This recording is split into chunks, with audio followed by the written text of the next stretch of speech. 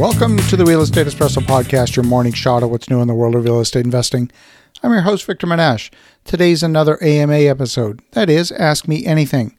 I love to answer your questions, and if you have a question you think is going to be of broad interest, send it in. I'll answer it live on the air. Send your questions to victor@victorjm.com. That's victor@victorjm.com. This question comes from Carl in Ohio, and he says, I'd love to get your input on 3D printed homes and wonder if you've considered putting together any projects for that and raising funds for it. If you have any free time, I'd love to get your input on it. You're one of the few people I've invested with that has a diverse technical background and can look at a topic to see if it has potential for exponential growth or it's going to be a dud. Have a great day and thank you for your time. Well, Carl, thanks for the kind words, and this is a great question. First, let's frame what we're talking about. This is not the same as the little nozzle that puts out a narrow strand of nylon to manufacture small components in a lab environment. We're talking about erecting a large truss system that's wider and higher than your home and has a nozzle on a three-dimensional track. The nozzle squeezes out a uniform stream of cement according to a computer-generated three-dimensional drawing that's loaded into the system. The nozzle moves at a pretty good speed, about 6 inches per second. Current generations of 3D printers are capable of finishing a 600 square foot structure in about a day if it's running continuously. Cement is an excellent building material. It's strong and it's relatively inexpensive. Estimates from one manufacturer are around $8 to $12 per square foot in cost. One manufacturer claims the same surface can be used on both the interior and the exterior.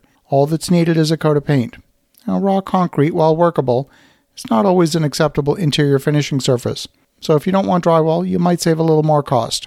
But to determine whether 3D printing makes sense, let's look at the budget for constructing a conventional stick-built home or apartment complex and compare it.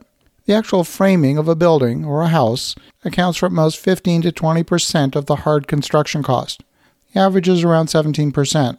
So even if you cut the cost of the material and labor for the structure in half, at most you're saving 8% of your total construction cost.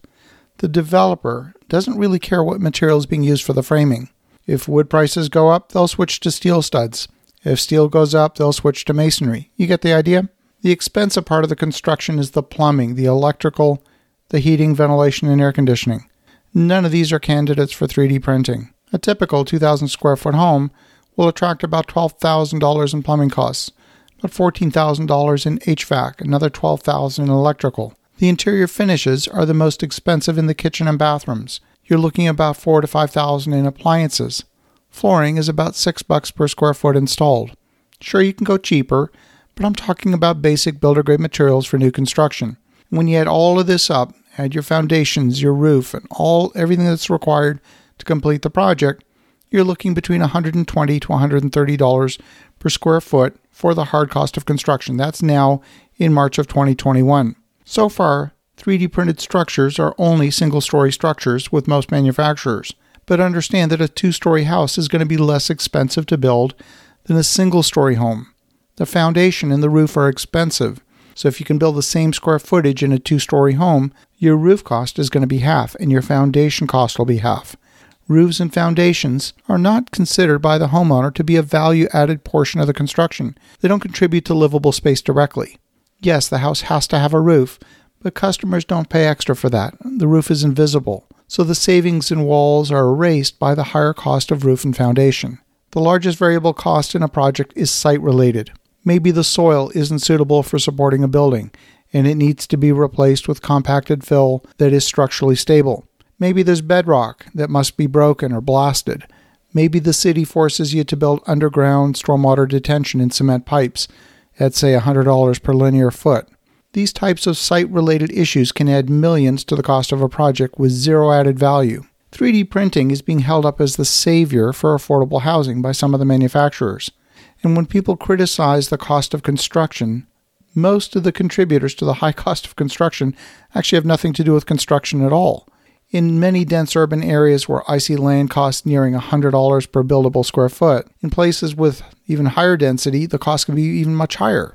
Many cities charge impact fees to help pay for the infrastructure costs that new construction tends to attract. Anytime you have new buildings, that means more cars on the road, more roads, more water supply, more sewage pipe, more sewage treatment capacity, more schools, more public transit, more libraries. You get the idea. In some cities, these impact fees are zero, but in other places, the impact fees are $20 a square foot, and in some cities, I've seen impact fees as high as $40 a square foot of building area. When you get to the added land cost, the impact fees, the cost of architecture, engineering, the insurance, sales tax, and the cost of borrowed money, you could be experiencing a total cost well above $200 per square foot. And in dense urban situations, the cost can be much higher, where the cost of land could be even equal or greater than your cost of construction. In that instance, saving $2 to $5 a square foot for a 3D printed structure, it's not a game changer. It's a rounding error, hardly makes a difference. It's single-digit percentage savings.